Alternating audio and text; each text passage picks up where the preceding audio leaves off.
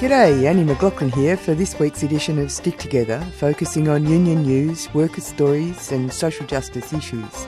This program is produced in the Melbourne studios of 3CR on the stolen lands of the Kulin Nation, and we pay our respects to their elders, past, present and emerging. Stick Together is made possible through the financial support of the Community Radio Foundation, and we come to you on the Community Radio Network through your local community radio station. In today's program, we feature the voices of workers and union organisers who will be going to the September 20th Global Day for Climate Action rallies being held around the country and indeed around the world. We hear why they will be standing with students who have invited adults to come and stand with them for their future, to stop seeing the issues of climate change as background noise to business as usual, to stop impersonating lobsters as the water starts to boil and it is too late.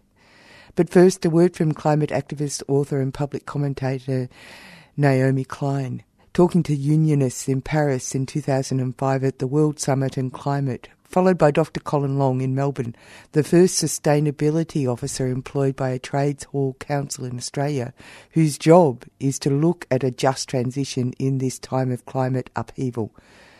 Let's hear from Naomi Klein. So in the LEAP manifesto, we have these key demands. We need to invest in our decaying public infrastructure so that it can withstand increasingly frequent extreme weather events. That's pretty obvious. And we also call for all of those obvious investments in energy efficiency, in renewable-based transit and rail and so on, that we know create up to 10 times more jobs than investments in oil and gas. But we do something else, and this is actually, I think, the most important part of the manifesto, which is that we call for more than green jobs in disaster response and putting up solar panels.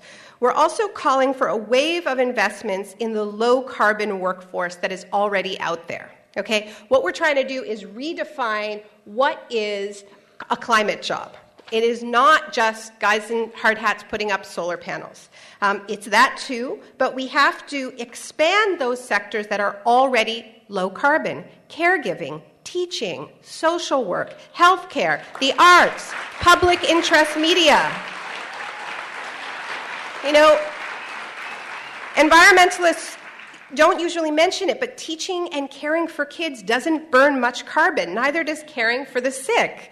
So when we care for each other, we are also caring for the earth. And it's important. We can expand these parts of our economy. They can be the fastest growing parts of our economy, but at the same time, we do need to contract extraction. We can't do it all. We need to contract those parts of our economy that are based on extraction and mindless consumption, and we need to expand those parts of our economy that are based on caring for the earth and caring for one another. It is true that we need to think of climate jobs as much more broad than just working in renewable energy, and in fact, there aren't that many jobs in renewable energy. It's one of the attractions of renewable energy, of course, that once you've built your solar farm or your wind farm, there's not an awful lot of maintenance to be done on those facilities. It's one of the reasons why the price of power from those facilities is very cheap.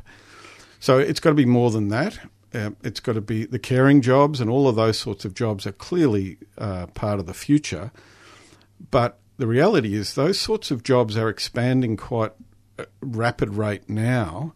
The jobs that are declining at a rapid rate, irrespective of climate action, but it's things like technological redundancy and other problems, and internationalisation, offshoring, all of those sorts of things, are blue-collar jobs.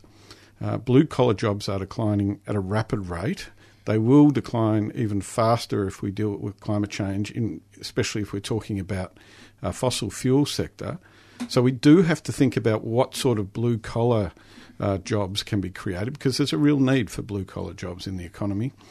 And so that means we have to be thinking also about expanding manufacturing of clean energy goods and factories and solar panels or wind turbines or other aspects of renewable energy. But I think we also need to be thinking about local economy diversification, especially in regional centres, to provide a full range of jobs. The reality is we are not going to get former coal miners to be working in teaching or aged care or caring. That's not going to happen. So we need to think about jobs for those people. What we need that the Germans were able to achieve was bringing together employers, unions and government to make long-term plans and put large amounts of government investment into the transition. So Germany has largely closed its black coal industry. It's now working out how to close its brown coal industry, and it's intending to close all brown coal power generation by 2038, and it's committed to 40 billion euros in economic diversification in the regions where those brown coal generators exist. That's the scale of money that needs to be put in, and it probably does need to be public investment. To me, it's clear what needs to be done. What we're tending to do in Australia at the moment is spend an awful lot of time and energy and wasting our time devising complex market mechanisms and making sure that the national electricity market has all sorts of incentives and signals to try and tempt private capital to invest in renewable energy, when it's quite simple what we should be doing. We should have a clear plan for the closure of coal-fired power stations up to, I say, probably 2035. We should know when each one is going to close, and the last one will close in 2035. We should then have a clear idea of what renewables should replace those power stations as they close, where it will occur, and what will happen to the workers and the communities that are displaced by the closure of the coal-fired power station, making sure that they all have good, secure jobs, whether it's in renewables or some other form of economic activity in their region. That's actually a reasonably clear task. It doesn't need a whole lot of complex market mechanisms to do that. After all, it was the state government that in Victoria invested in the development of the coal-fired power stations in the first place. They didn't have to invent a complex market mechanism to get people, private companies, to invest in them. It just decided we needed large-scale generation capacity for the state's future and built it. Well, I don't think anyone is actually saying that the jobs are over today or tomorrow. I think what is needed is a commitment from all sides, from the employers, from unions, from governments, to say these industries, fossil fuel industries, don't have a long-term future in a world where we are seriously dealing with climate change. So we must identify a time and a date when we will be essentially these industries will be closed. There will be a transition period. And we will ensure that the workers have other jobs and other economic activities to go to. No worker and no community will be left behind in that process. But it does mean we have to acknowledge there will be a transition. At the moment, I think the CFMEU understands very well in coal-fired power generation that there needs to be a transition, and I think they would like to have a much better process of planning around that transition than it exists at the moment.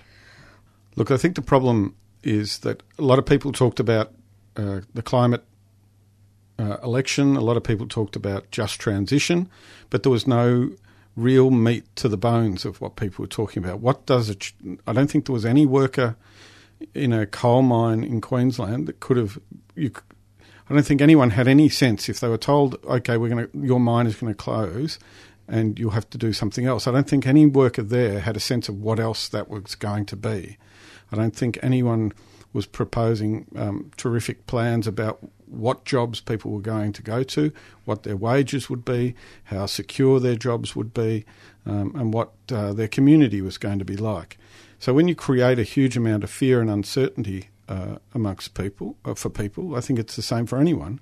You won't necessarily get people voting the way you want them to vote. I think you create anger from that fear, and a lot of that is reflected in the vote for the parties like One Nation in Queensland, where I've heard stories of people say, well, I voted One Nation. I don't particularly like any of their policies, but Pauline Hanson, I voted for her because she sticks it up them. It's what I feel like at the moment because no one has got my interests at heart. There's a lot of people involved in the fossil fuel industry that would love to have good, secure jobs doing something other than helping to create pollution in the world. But we're not being able to convince them that those jobs and those economic activities are out there for them to move to.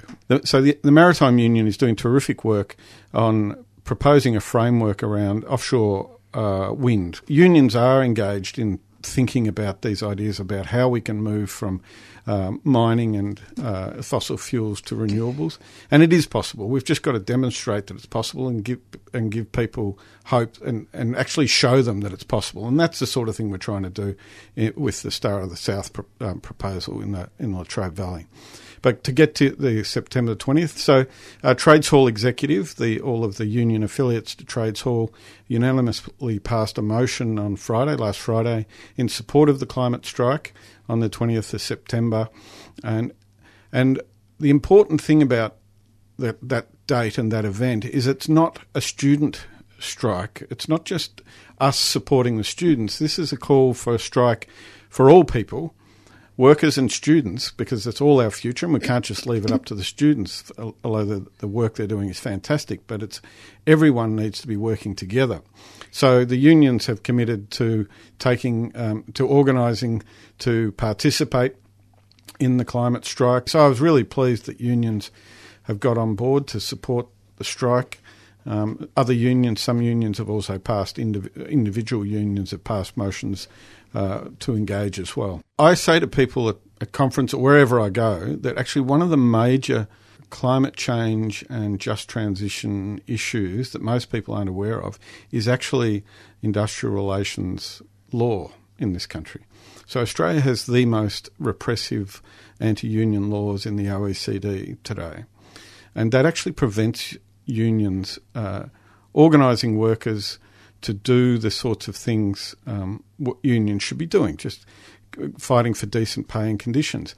It means that we now have one of the most insecurely employed workforces in the world. It means we have flatlining wages, and without the ability to improve those terms and conditions of employment, workers just feel insecure. And insecure workers are not going to trust anyone around industry restructuring or where they're going to get a new job from. And the history of Australia is that our industry restructuring is appalling. Usually workers get it in the neck, and that's the reality. And until unions are able to get some power back, and that means seriously changing the industrial relations laws in this country and stopping the attacks on unions, then we're not going to be able to fundamentally shift the discourse around just transition. But that's only going to be achievable with a significant fight, to be honest. And I suspect the way we're heading, the way that the coalition government is heading, I think they'll be trying to crack down further on unions, and it may indeed come to unionists having to go to jail again to once again, really get people on the streets determined to fight back.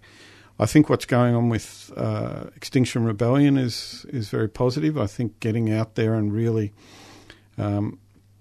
getting people to realise the extent of the danger we all face, that's very important. And unions, we need to be able to get out there and mobilise people. And it's deeply anti-democratic that if workers today, on the 20th of September, walk off the job to join the climate strike, they could be prosecuted, and there's every chance they would be if they're in the construction industry.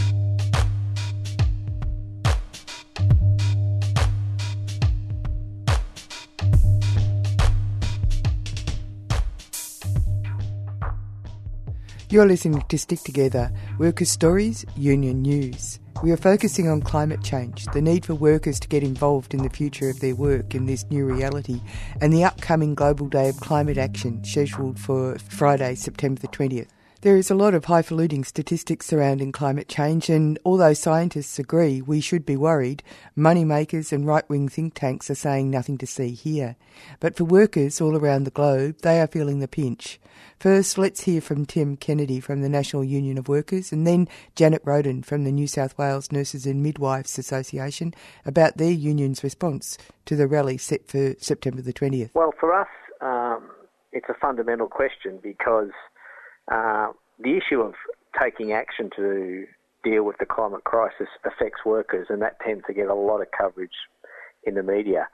But the response to take no action or inaction on the climate crisis is fundamentally worse for working people. So we represent workers in all sorts of sectors that are impacted by the climate crisis that the world is going through at the moment. So, for example, a factory opened by a multinational called Nestle in Dennington in southwestern Victoria 110 years ago just decided to close its doors in the last month, and for the fundamental reason is drought. Ongoing drought means there's not enough milk supply to process milk in that part of southwestern Victoria. So we see that in our dairy industry, ongoing severe droughts are undermining that. We also see it in the fact that we're organising workers in the horticultural supply chain, and it has an international dimension. So not only is there an issue about water, making certain that people can actually grow sustainable crops, but we have many of the workers who work in those crops come from our South Pacific neighbours. They come here because essentially they need to get decent work, and those countries they come from will be the first affected to go underwater, if you like, as the climate crisis worsens. So there's an international dimension and there's a fundamental worker decency dimension. That is, we need to confront the fact that if we don't deal with these issues, what type of jobs are our kids going to have? What type of meaningful work will they have in the future? I mean, our union is actually in the process of, our members are voting right now to form a new union, the United Workers Union, with United Voice, and we hope to be a union of over 155,000 nationally. But the type of areas that our workers work in is in fundamental food production, pharmaceutical production. We're in the energy area, so we're involved in, oil refining and the like. So our members and workers are in those areas that have to change. So there's a transition in the way that we derive our energy in the world occurring. I mean, Australia's been pretty chaotic about it, but that energy transition is happening. Our workers will be subject to that, who are members of our union. Automation is coming to the big warehouses and manufacturing food plants that our members work at. And we need to be able to deal with these challenges, especially in the context of the climate emergency, because the one voice that is not being heard in how we actually transition in a just way in this is the voice of workers. And so it's very easy for the populist right to create a situation where if you want to support working people, you have to support the mine in Adani or nothing else. So it's a cruel choice that's been put in front of working people, and our union believes that we all live on the same planet, and we also need to confront these issues. So, because we work in every sector. Well, look, why would your well-paid members of the oil and gas industry, why would they support the students who are inviting us to stand with them to close down the fossil fuel industry, basically? And, they're doing Stop Adani and Go for 100, very simple slogans. But why would your members in that sort of area go to a strike on September the 20th? I mean, how would they square it with themselves? That's their bread and butter. Yeah, well, that's the nature of a large democratic union, because at the moment, put to them like that, they probably wouldn't support it. What they want is certainty in their lives and some hope that they actually will have a stake in the future and do it in a way that's just. So it's going to be a long conversation inside our union about how workers in the oil and gas industry are able to transition and to be workers in the next generation of energy transition and production, whether that be renewable hydrogens or what have you. But it's going to be a real challenge for us, because we can ignore it and just say everything just stays the same, and when we get locked into that climate inaction, or as a democratic organisation that actually wants a future for the next generation and also wants a future for workers now, we actually have to have these conversations, educate ourselves, and find a way to participate in the political debate rather than have people do all that thinking for us and impose outcomes on working people. A number of the things that we're looking at the moment is how do we change the ownership structures in this country so there's more democratic ownership of energy. Our worker cooperative in the area of community-owned power cooperative is an important example of one, but we also want to look at ways that we can actually have contribution to clean energy jobs, locally based worker-owned cooperatives. We also want to work out ways that how we can give workers a say in what a just transition looks like. We also want to fill in this idea, what does a Green New Deal look like in the context of Australia? People use that slogan a lot. What we want to do is fill in the gaps and put some meat on the bone. And the building of this new union will fundamentally give us an opportunity to actually talk on a much greater scale, because you can see in all the sectors that we work, there is great challenges for the way that workers will transition, and they will have to transition because it will come. Automation is coming. The change of our energy mix is coming. The one thing that's missing with all this is a worker voice, and we just want to make certain that we're starting to do that thinking, having those conversations inside our union now, that we stand with the next generation, for example, on the 20th of September, and say that, as difficult as it is, we want to be part of the solution, not part of... I think it'll be quite big, I'm hoping, because as you know, we're working with other unions that are supporting the students. I mean, school students are very concerned for their future and the future of the world. They don't see any action from politicians in Australia, and of course they want unions to support them. And that's what we will do. There are many unions, the MUA, the PSA, ASU, ANWU, Unions New South Wales, the NTEU and New South Wales NMA, us. And we will work in solidarity with these unions and with the students. We hope we will have a very large contingent of people. As I say, we're preparing, we're sending out, all members are getting letters with suggestions about what they can do. I do know one of them is to just go at lunchtime, do actions perhaps on site, perhaps even, you can send messages to your politicians. I think lobbying politicians is very powerful. And in this case, it's really got to be the Feds, doesn't it? We have to get to them. We have to tell them we're not happy with them.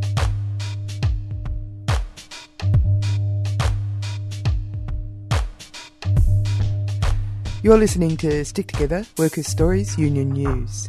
We are focusing on the Global Day of Action set for the September the 20th across the country. Students have invited adults to join them on the streets to let politicians and business realise that climate is where we need to focus our energies for the future.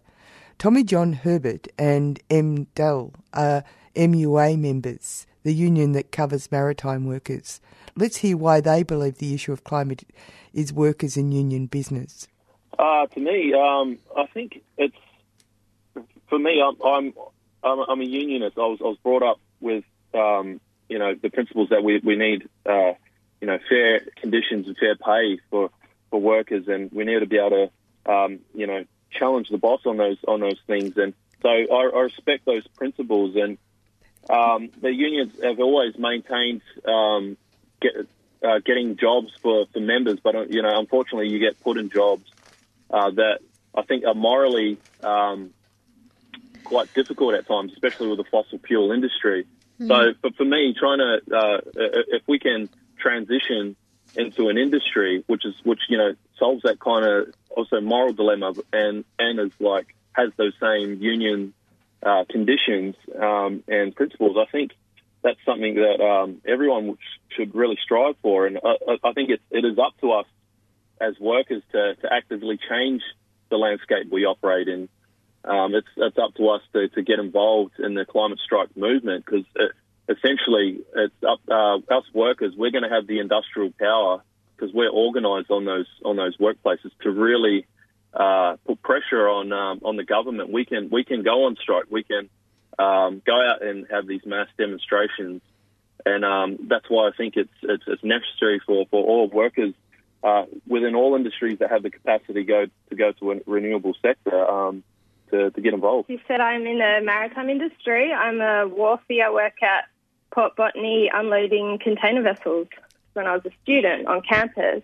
And it was on the university that I learnt about the green band, about the idea of workers' power, and that actually, we're up against these huge fossil fuel companies, but they still rely on ordinary people to do the job to make, the economy keep running and the profits ticking over. And what I learnt about reading about the green bans was that, when workers feel empowered, when they're taking social justice issues head on, that we can actually exert some control over what we do with our labour. And the BLs, they refuse to demolish low-income housing, they refuse to demolish bushlands, and huge areas of Sydney, iconic areas of Sydney, were saved by their decisions. Places like the Rocks, places like the Botanical Gardens, Centennial Park, all these iconic areas of Sydney would have been demolished to build highways or,